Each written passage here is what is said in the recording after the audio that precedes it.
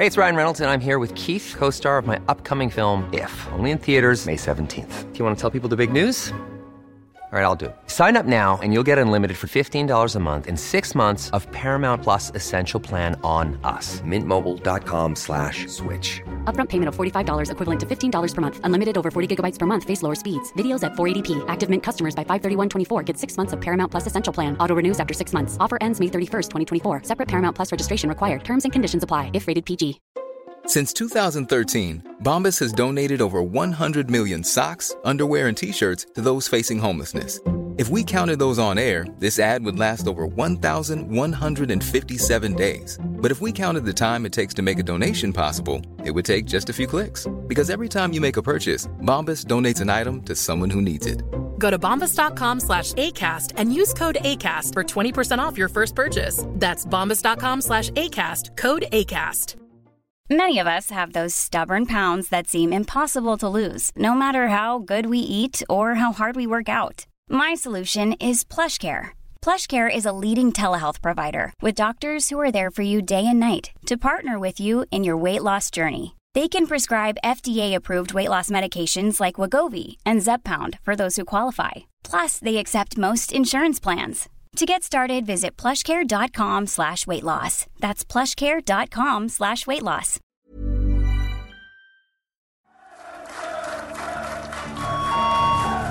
Stand by. Operation Woodson exercise.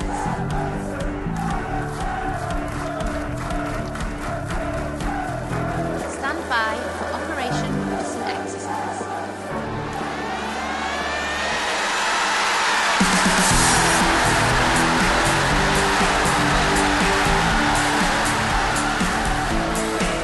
This is the Toffee Web Podcast.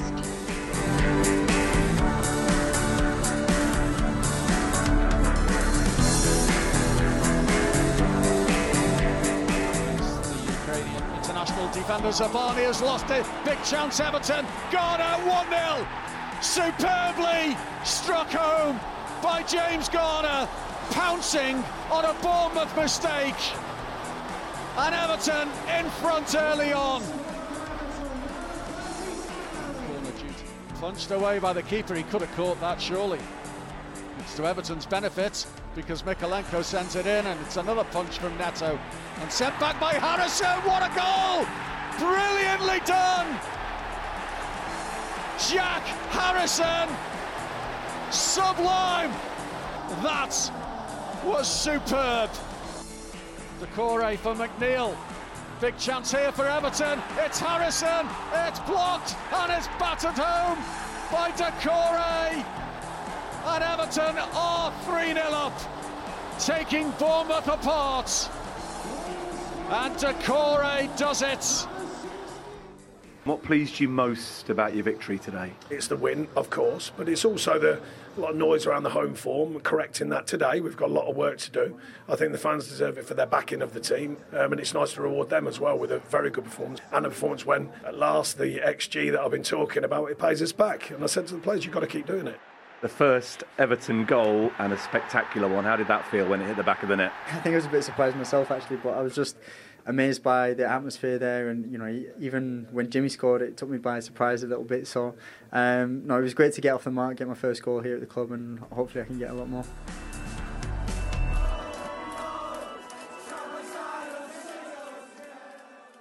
Hello again, Blues. It's the Toffee Web Podcast. It's the October international break, and it's one we Toffees can breathe a little easier in, perhaps. Everton finally won a game at home, dismantling Bournemouth and moving 3 points clear of the relegation zone. Like the wins at Brentford and Aston Villa, it was the kind of performance that suggested relegation shouldn't be an issue for this Everton side, provided we don't suffer some ungodly injury crisis. But then we've been here before, and Luton at home happened. So, of course, on the other side of the break has some tricky fixtures as well in store, so perhaps we'll take it one game at a time for a bit longer. Adam and Andy are here with me to discuss it all. Adam, I'll come to you first. Are you feeling better about things after that result?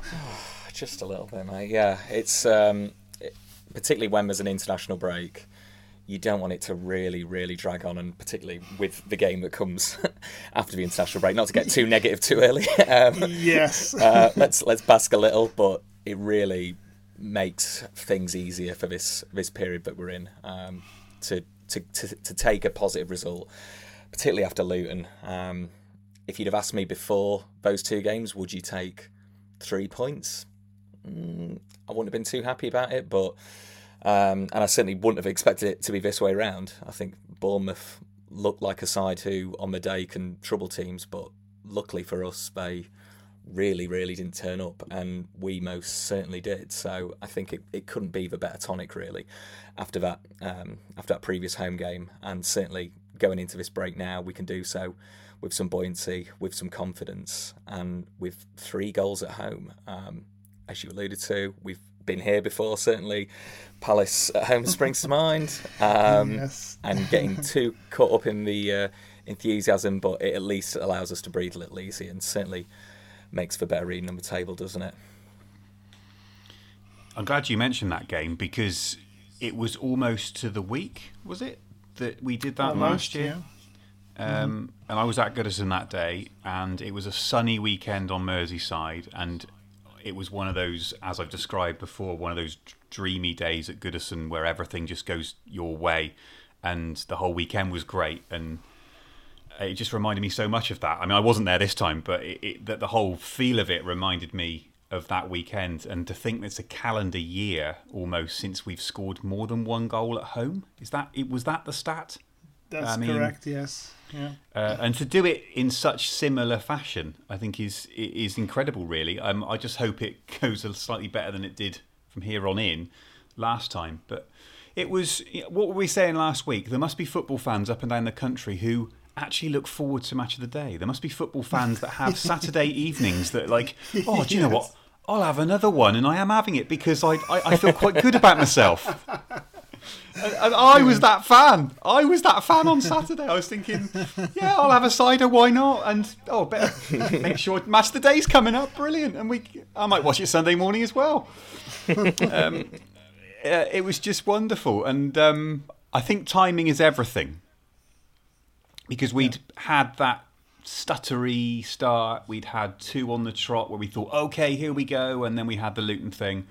And I just feel how all the cards fell. This was a big game. I know we did think it was a big game going into it, but this was potentially season-defining without meaning to be too dramatic. Before an international break, before a tough run of games, having come off the back of an absolute mess. And I think timing was everything here. And to do it like that, not just a scrappy 1-0 or a scrappy 2-1 in the last minute, to do it like that, I think just allows us all to breathe a little bit. And without meaning to be a little negative, I'd like to thank Bournemouth for their part in it. Yeah. I thought they were poor. I thought we really needed a team to come to Goodison and be a bit rubbish, to be honest. Mm-hmm. We needed a goalkeeper to flap at a few. We needed a defensive mistake to get us going, maybe.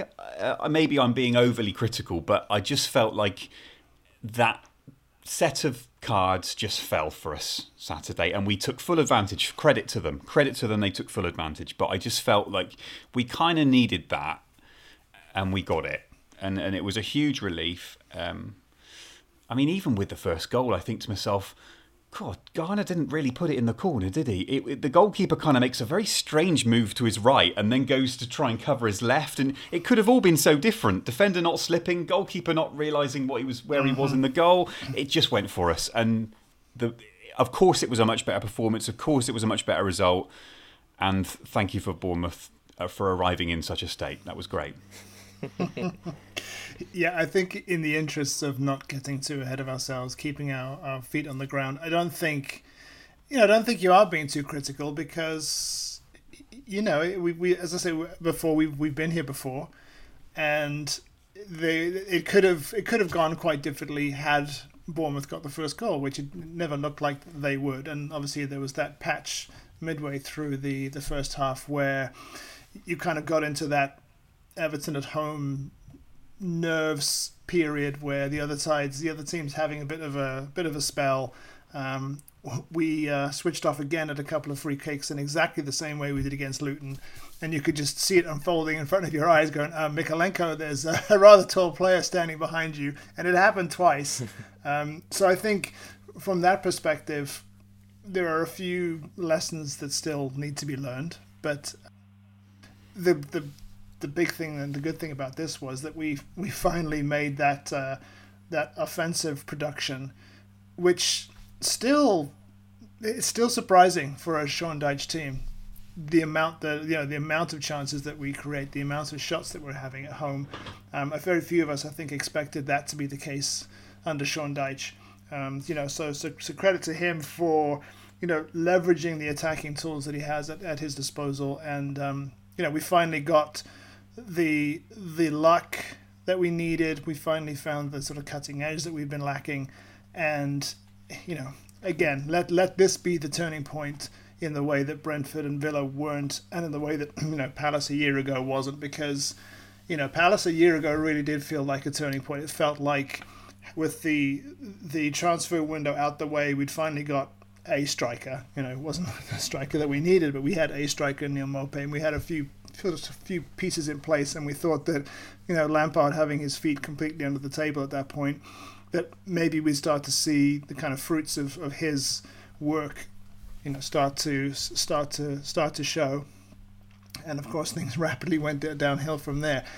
I don't think that's going to be the case this time. I think that the first 11 is stronger. The squad's obviously not as deep, but the first 11 is very strong, and I think you saw that with Jack Harrison coming in, who the moment we signed him I was really excited to see him, because every time we played Leeds he was like the one player that I was the most worried about, because he's got energy and he can create goals and he can score goals out of nowhere, and lo and behold he pulled one out of the top drawer. It was just great to see them clicking from an attacking point of view, and we'll get into some of the individual performances in a minute, I'm sure. But it was great for a number of players and on a number of levels. And I think we've had our concerns about Sean Dyche, and probably will continue to over the rest of the season. But this was definitely a big step in the right direction. Yeah, definitely. It doesn't exercise all the demons for sure, but I think it certainly shows the value in scoring early at home and settling most nerves. Yeah. It's the first time we've scored in the first half hour of a game since we beat Brentford last season in March. It's the first time we've scored 2 first half goals at home since we beat Leeds in February 2022, and Moise Kean scored the second goal, so it's a long time ago. So we've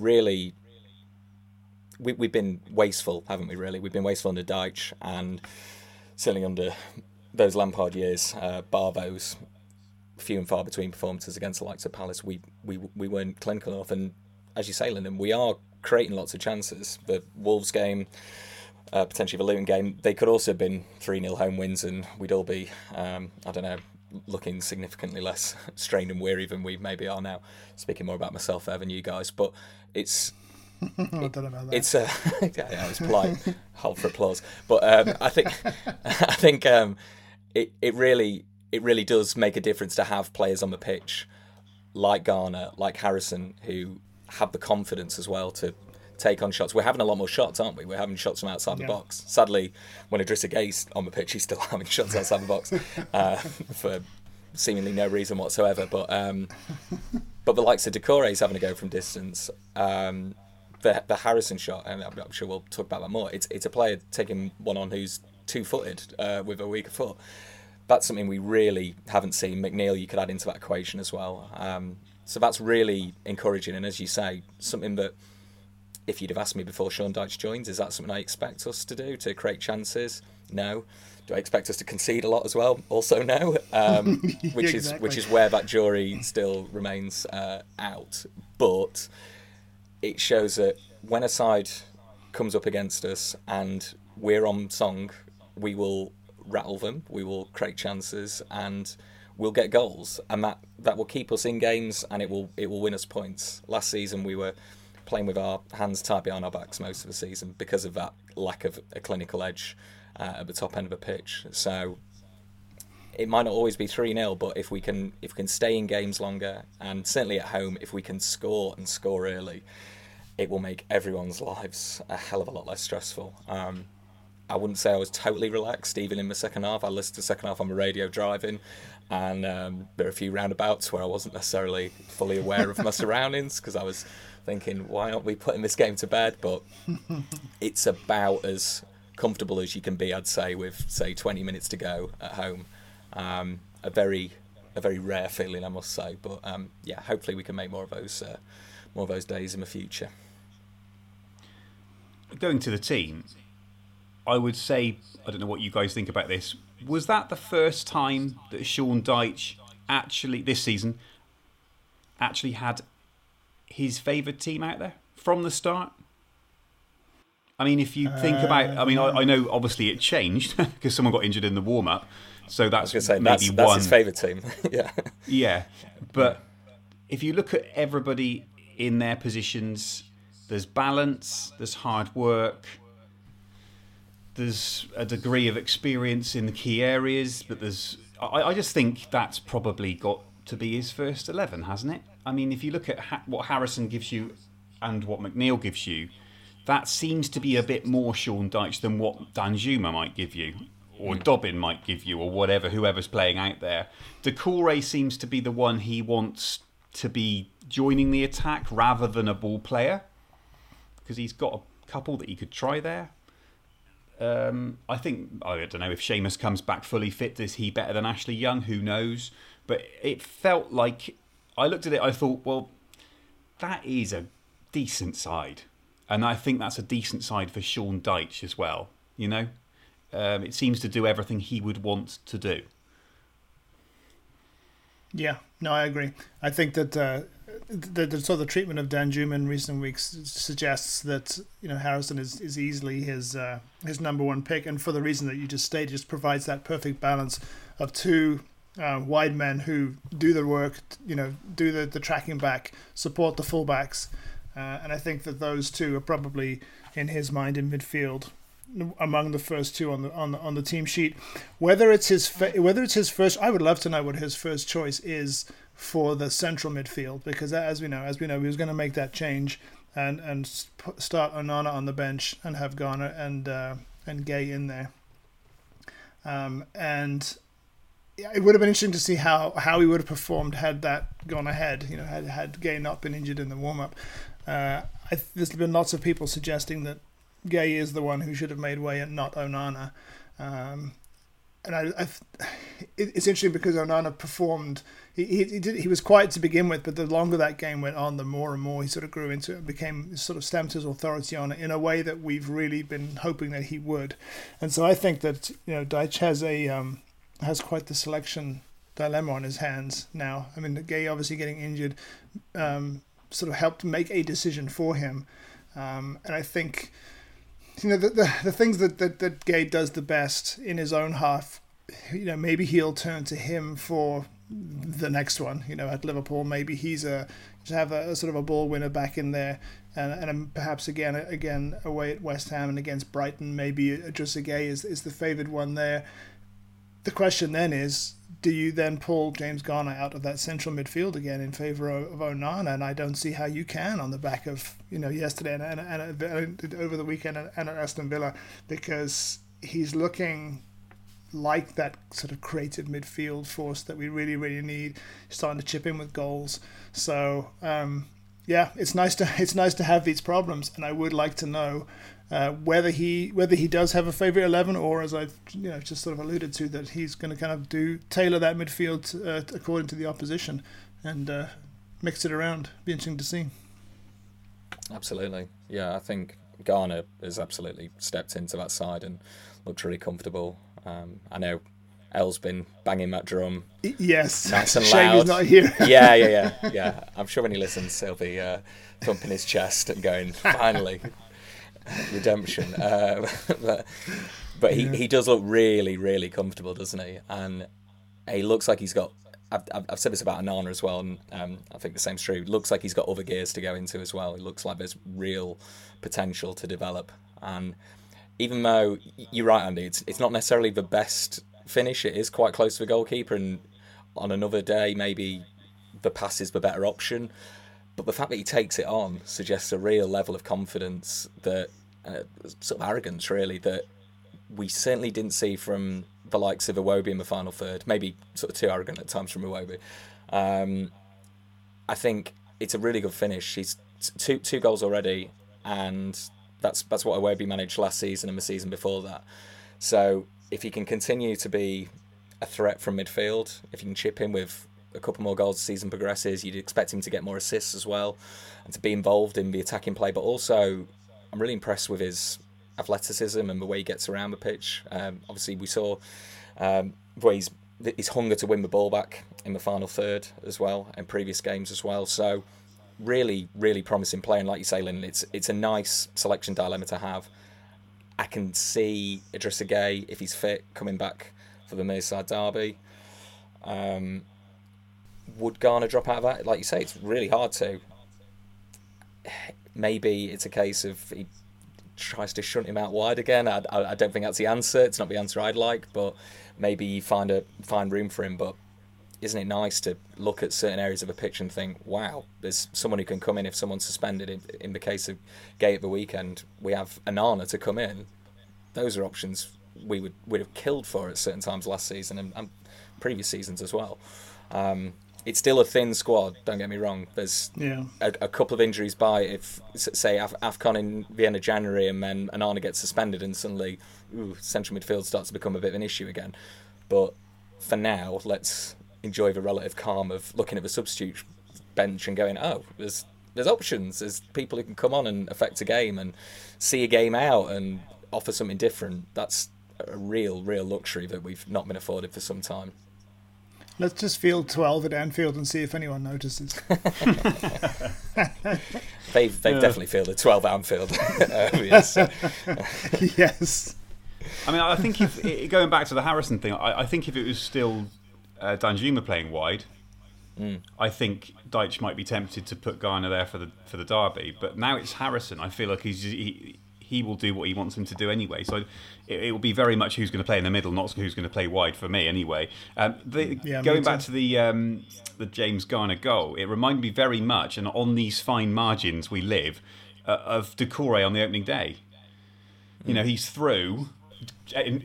Ironically, James Garner is there going, pass me the ball, and I've got to tap in. Doucouré chooses to shoot and doesn't score.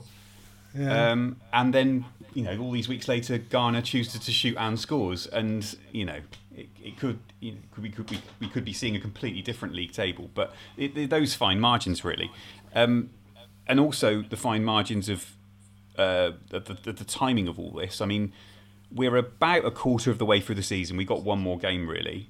But if you look at the table, it's from 13th downwards to 20th. It's the teams we thought would be there, right? So, you know, Fulham as 12th, and I'd say they would probably be too good this year. But then you've got Forest, Wolves, Brentford, us, Luton, Burnley, Bournemouth, Sheffield United. Now, on Saturday, or over the weekend, we gained 3 points over Sheffield United, Bournemouth, Burnley, Luton, Brentford, and 2 points over Wolves and Forest. So in our mini-league, we have just bolted. And we all know that we'd just like us to finish top of that mini-league, wouldn't we? Or anywhere in the top 2 or 3 of that mini-league.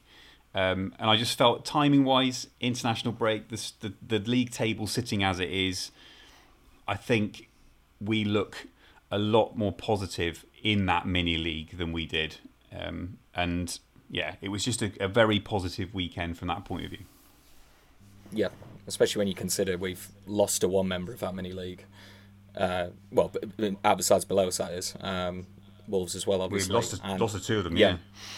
And then failed to beat Sheffield United, yeah. So, who looked really marooned, it's got to be said. So, yeah, it's not a bad result. Don't do the sums like I did, where you go, oh well, what if we'd have drawn to those sides? What if we'd drawn to Wolves? Because then it's really. No, I've done them.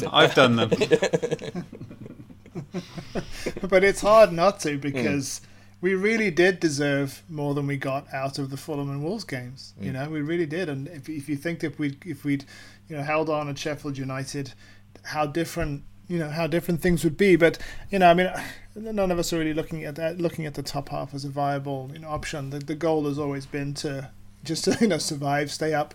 And the higher we can finish, obviously, the better. If we finish 12th, that's what's that, six places it's about 12 million, a bit more, 12 million pounds in difference, and as we know, every little helps right now. But yeah, going back to the sort of some of the individual performances, I think, although he didn't score, it was one of Dominic Calvert-Lewin's most effective performances, and what a difference it makes having him in the side, just as, not only as the target man, just but even in that role, just putting the ball down the way that he does. A couple of those lovely drag, sort of control and drag past the defender that I think he did. He did one of those, a couple of those at Brighton in that 5-1 win, I think. He's just got so much technical ability that his game's really, really come on, despite the fact that he's not played that much football in the last couple of years. He's maturing really well in that regard. Really would have loved him to have scored, but he's a really important player to what we're trying to do. And I think that's a difference of not only having him back, but having him back fully fit, working his way to sharpness. He looks really, really sharp. And as you say, I mean, particularly the touch where he brings it down and has a kind of snapshot goal. I mean, it's real technique. He's not just a big man up front. We've got one of those as well, by the way. Who I kind of feel we really wax lyrical about, and then we've seen very little of since, really. I think since the launch of Beto Bits, things have been pretty thin on the ground in that regard. But jinxed him. Yeah, absolutely. Listenership's down, but it would have been really nice for him to get a goal. But I think the fact that he was spoken about as either man of the match or one of the better players on the pitch and didn't get on the score sheet shows you how important he was to that performance. And it will also make a difference as well going into the derby after return of action, because going into that game without any kind of focal point up front, where we need someone to hold it up, where we need someone to rattle them. We've seen with sides in the past that he can win something out of nothing in those games. So it will make a real big difference. And also any of the other tough games coming up after that international break. We know we've got a tough run of games. There's no getting away from that. But on his day, he's a match winner, isn't he? So having him not just back, but really back. And I'm really worried about jinxing it, so I am tapping wood on my desk as I say this. But let's just hope he comes back unscathed, fit. Well, he stays back, I guess. But that he keeps that sharpness up, because he's such an asset to the way we play. It's funny, isn't it? Because we've been speaking the last couple of years about like how good Dominic Calvert-Lewin is and how much we miss him. But until you actually see him like that, you forget how good he is, actually. He's a proper player. I mean, maybe it's because we've seen a gradual development in him since he was a teenager, really. We've seen that kind of... When you see someone every day, you don't notice the big things, do you? Whereas if he was a new signing, we'd be going, oh my word, well, what have we got here? But because he's gradually got to that level, and we've seen all the kind of bits chiselled off over the time... I mean,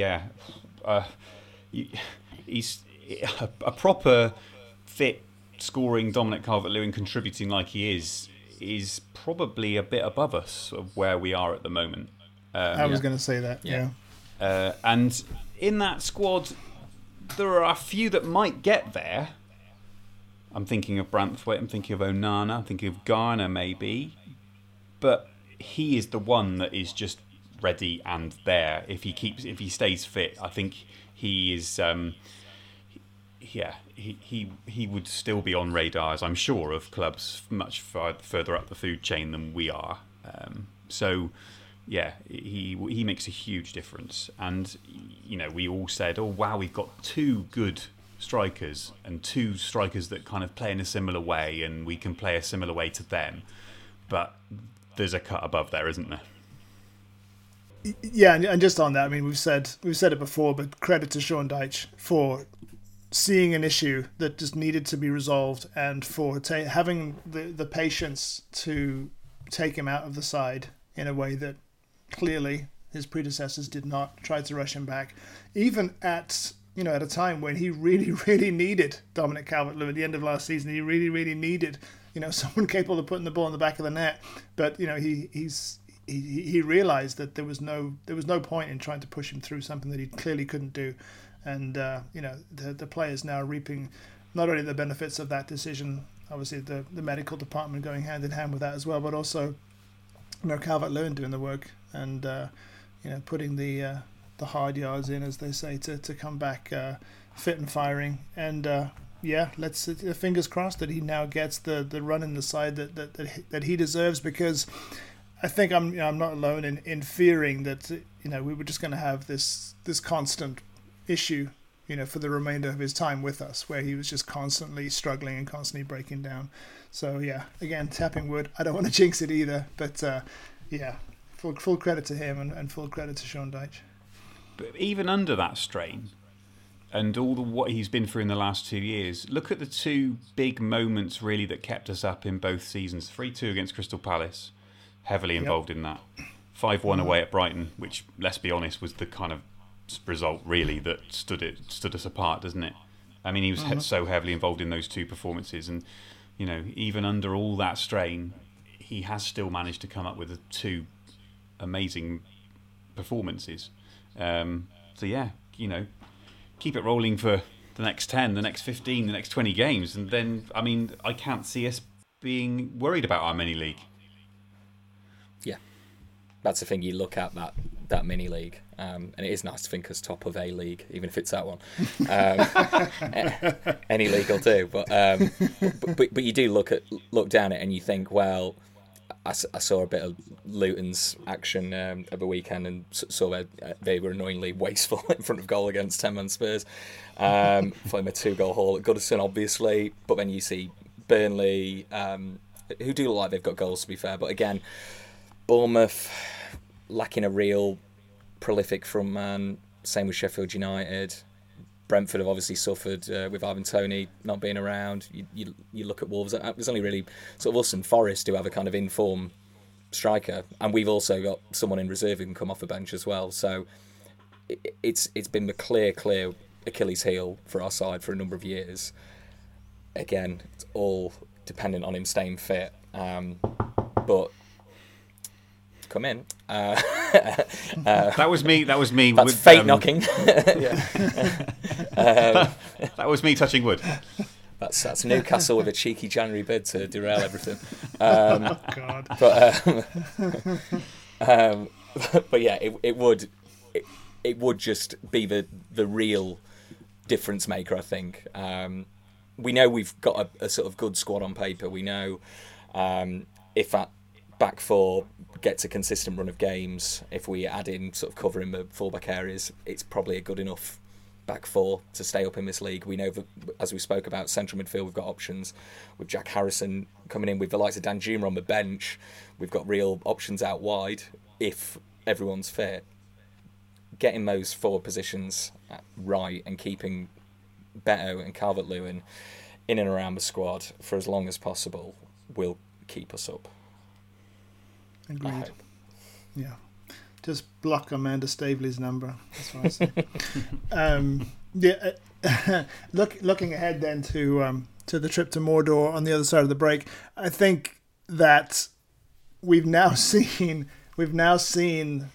obviously at Brentford, and it's hard to look beyond what we did at Brighton at the end of last season, that on our day that we can cause these better teams problems.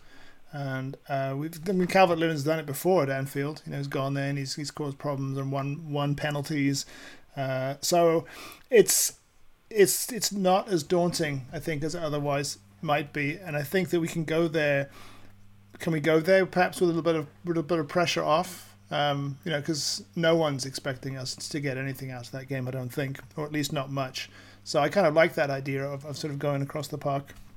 And of course, no one wants to lose a derby, but with the expectation, with very little expectation, I think it's the kind of environment that we can actually get something. Yeah, and they're conceding goals. I'll say that about them. They, apart from the game against the Belgian side in the Europa League, and it was the other Villa at home where Villa got rolled over. They've conceded in every game. They've conceded goals to the likes of Wolves, to Bournemouth, to a poor Chelsea side, 2 goals away at Brighton. So if we create the chances we've been creating him, if we're not wasteful in front of goal, then who knows? Like you say, playing with the brakes off a little bit under Dyche, it's not what I was expecting that in these kind of games we would go away from home, we would shut up shop, and we would grind out a couple of nasty draws. That's not really happened so far, has it? Villa Park, Emirates last season, it's not really worked. We've been quite open. So whether he tries to counter that, I think with the players that we've got, play to your strengths, and our strengths at the moment are creating chances. You mentioned it earlier with Doucouré, Andy. The fact is, as a box-to-box central midfielder, he's never really quite fitted into our system. But in this roaming, I don't know what role it is, but it works, doesn't it? It's unorthodox, but it really works. And you can imagine a very tactically complex. That's the highest compliment I've ever played Jurgen Klopp. But someone who clearly thinks a lot about the game before it happens in a way that I don't. No, that's unfair on Sean Dyche, but maybe overthinks certain games in the way that, say, Guardiola does, where every possible permutation is kind of accounted for. If we're making sort of broader stereotypes about football managers, then how do you account for Abildar Doucouré? He's enigmatic. He's here, there, everywhere. He's so full of energy and running that one minute he's kind of defending, and then the next. And we've got that across the team. The Dwight McNeil chance where he clears off his own line, and then is soon involved in attack with, you guessed it, Abildar Doucouré. Yeah, seconds later, yeah. The energy to do that is that's again something we've not really had too much of in the side, or if we have, it's clearly not been utilised enough.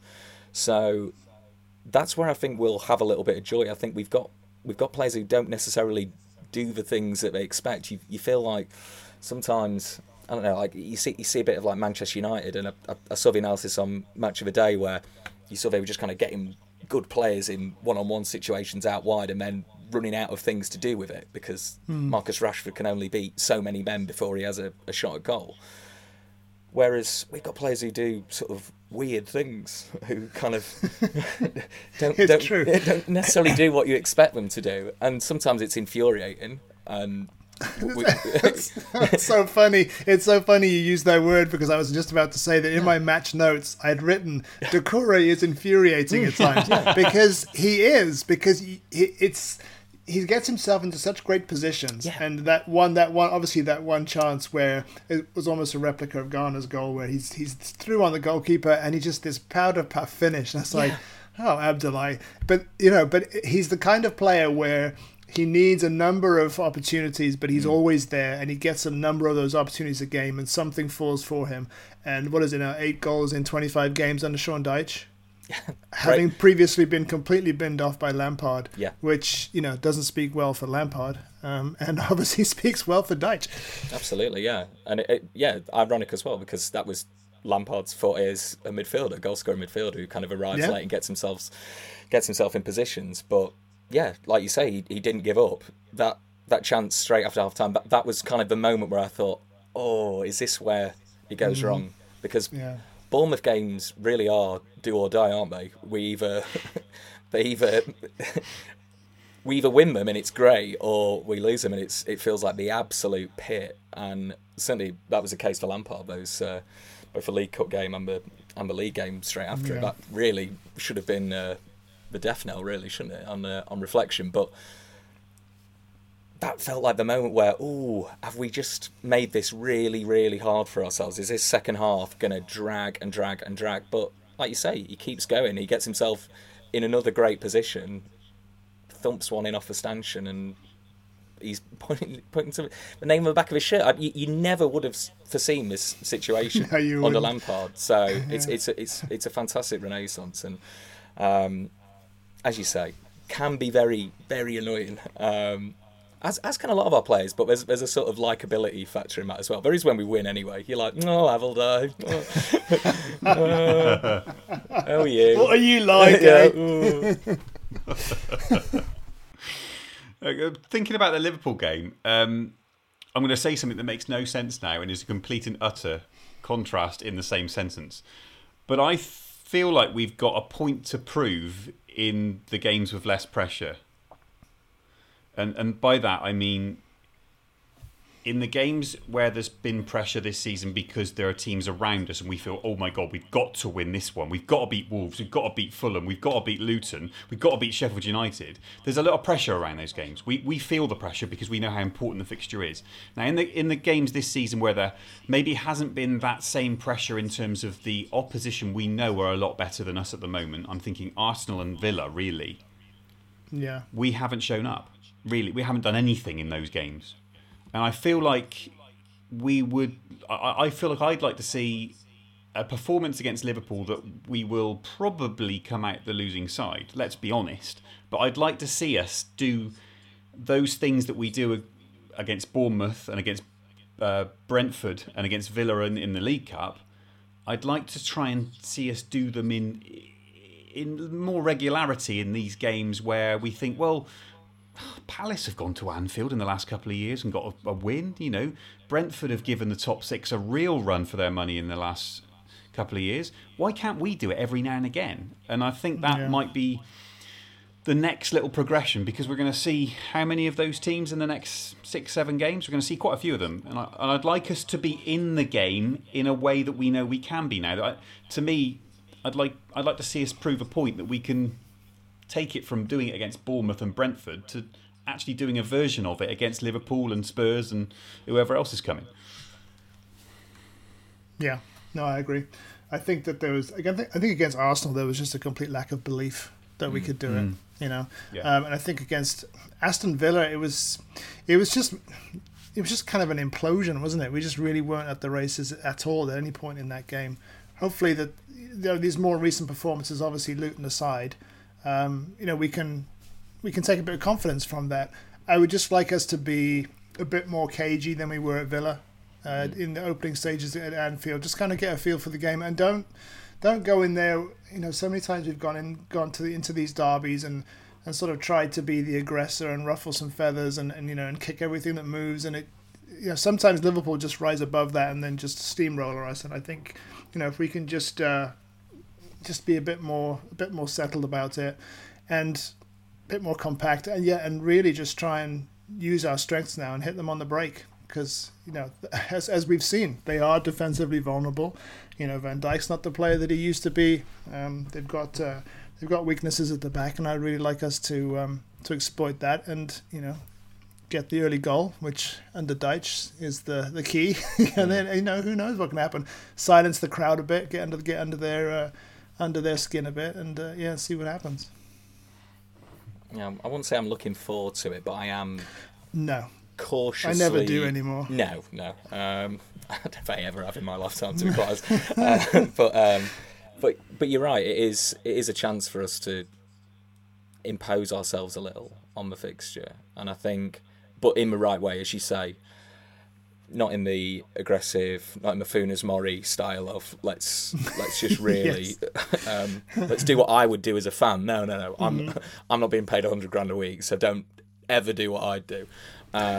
Do what you can do as a footballer, and I think maybe that's where the argument for having a James Garner in their midfield really starts to make sense, because as well as having the defensive discipline that Idrissa Gueye brings, and as well as having that raw, strange thing that Doucouré does, having someone in there who can mix it in both areas, but also just slow things down a little bit, keep a cool head, pick the right pass, have that composure, because that's something you really need in those games. And he looks to be a player. I think Onana's in his category as well, so I wouldn't be too disheartened if that's the decision that's made. But having someone in there who can just keep that engine room ticking over in the right way, as opposed to having lots of people running around like headless chickens, which is kind of how you mentioned it with the Villa game. It's kind of what happened. It got very disjointed very fast, didn't it? And good players will take advantage of that. Villa had good attacking players. We did that against Bournemouth. Bournemouth didn't turn up, and we took full advantage. Those early goals, certainly, it's a side who are flustered. And part of that's what we did, but part of that's Bournemouth came and didn't really believe in their own plan. So we've got whatever the plan is. I think we need to follow it through, and hopefully that's what we'll be working on in this international break. I suppose in that way, it's a big day for Jarrad Branthwaite, really, because he has exuded this confidence and calm and whatever else. If he can do that in the next game, then that's a huge hurdle, another huge hurdle that he's just sailed over, isn't it? You'd like to think he approached it exactly as he's approached the other games he's played. There's no reason why he wouldn't, but with the likes of him, Garner, Onana, these all seem quite, like you say, quite comfortable with what's happening around them. Quite, and we haven't had too many of those in the last couple of years.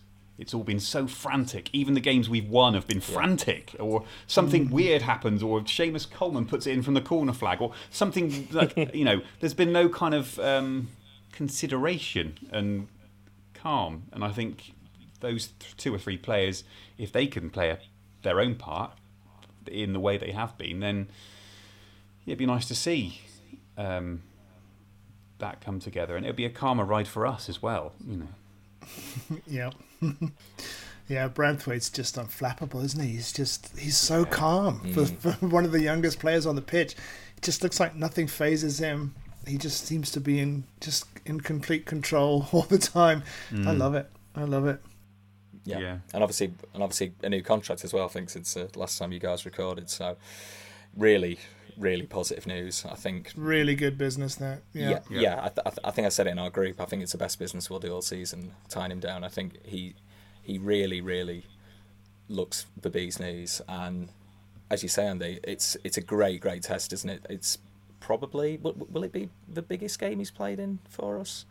You could say maybe Chelsea away was a big one where he scored, and certainly some of the more recent games against the likes of Arsenal. But I think it's a real test, isn't it? But I'm sure it's one he'll relish. He looks like someone who fancies himself to mix it on the big occasion. So and you know what as well, I can just starting to get a little positive now. Set piece. Here we go. Don't do it.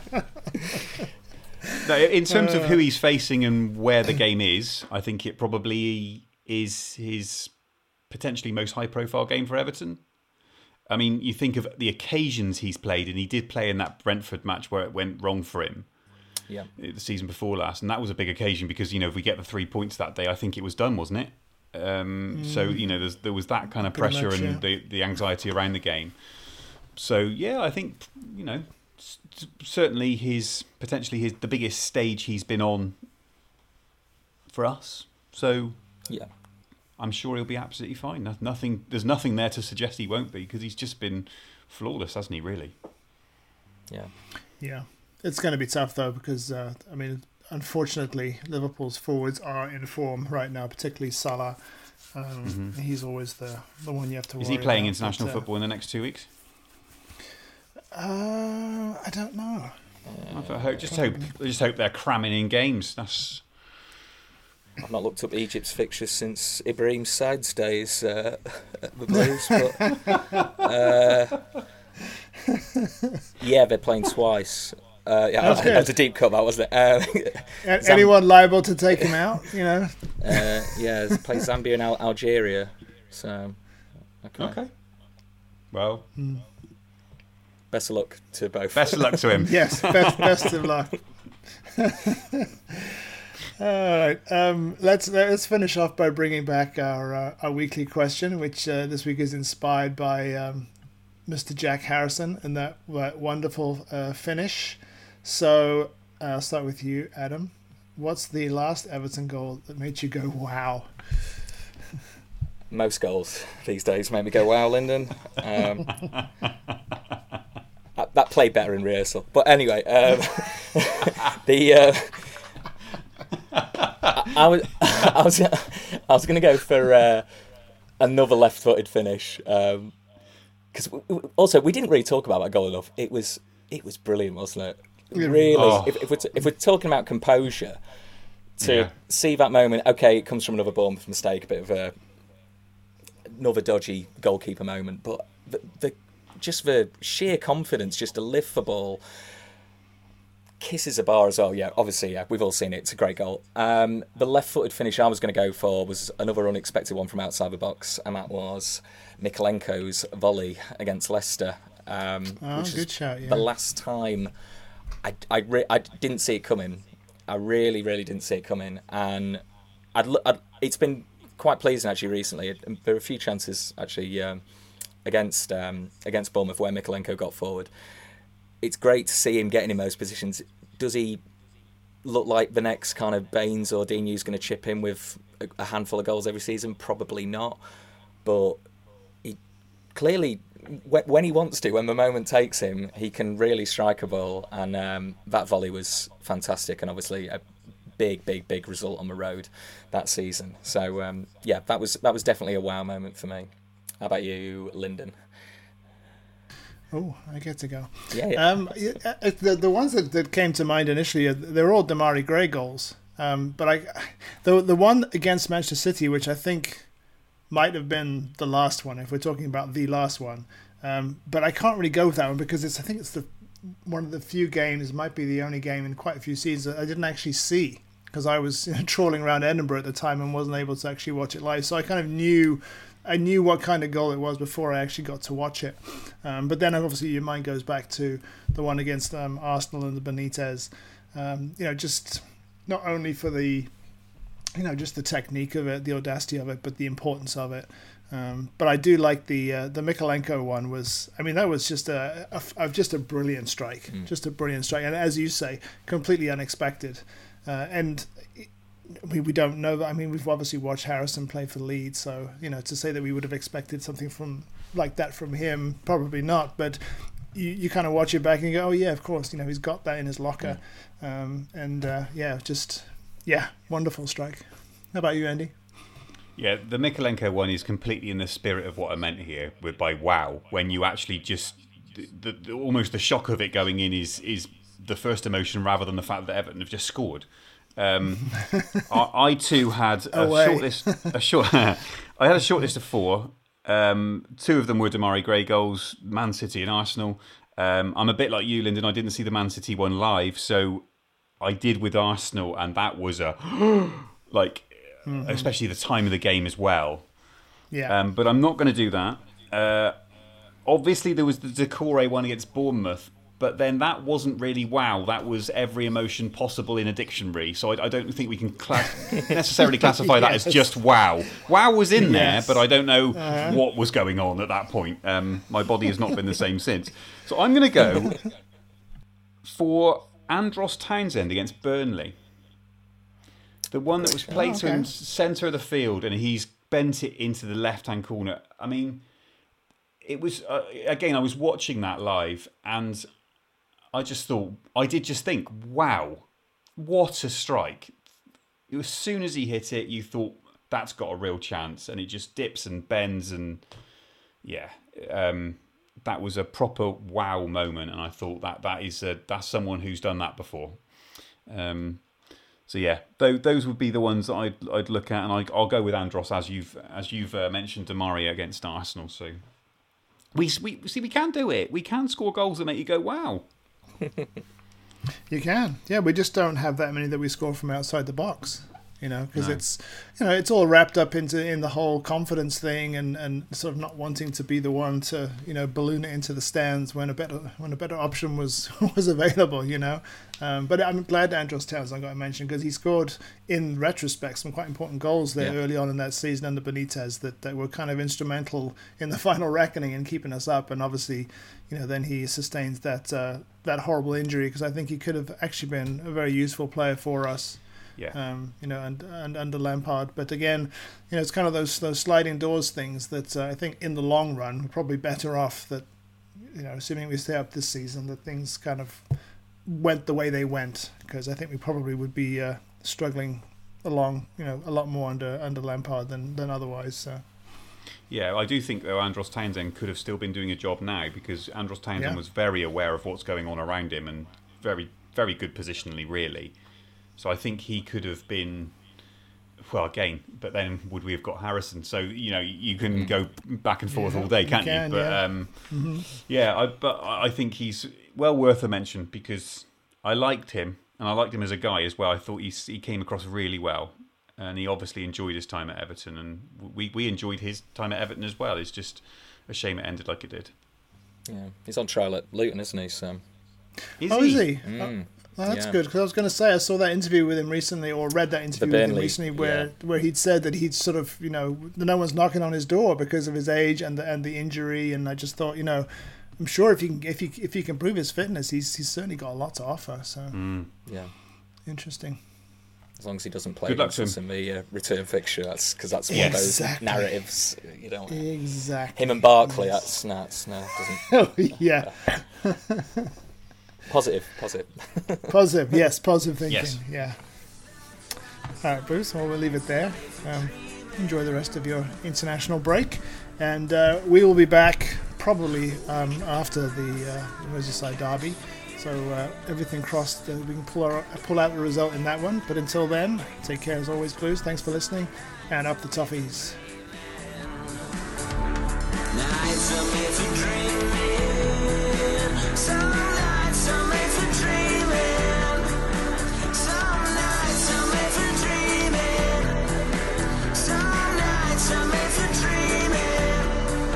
Some nights are made for dreaming. Some nights are made for dreaming. Some nights are made for dreaming. Nights are made for dreaming.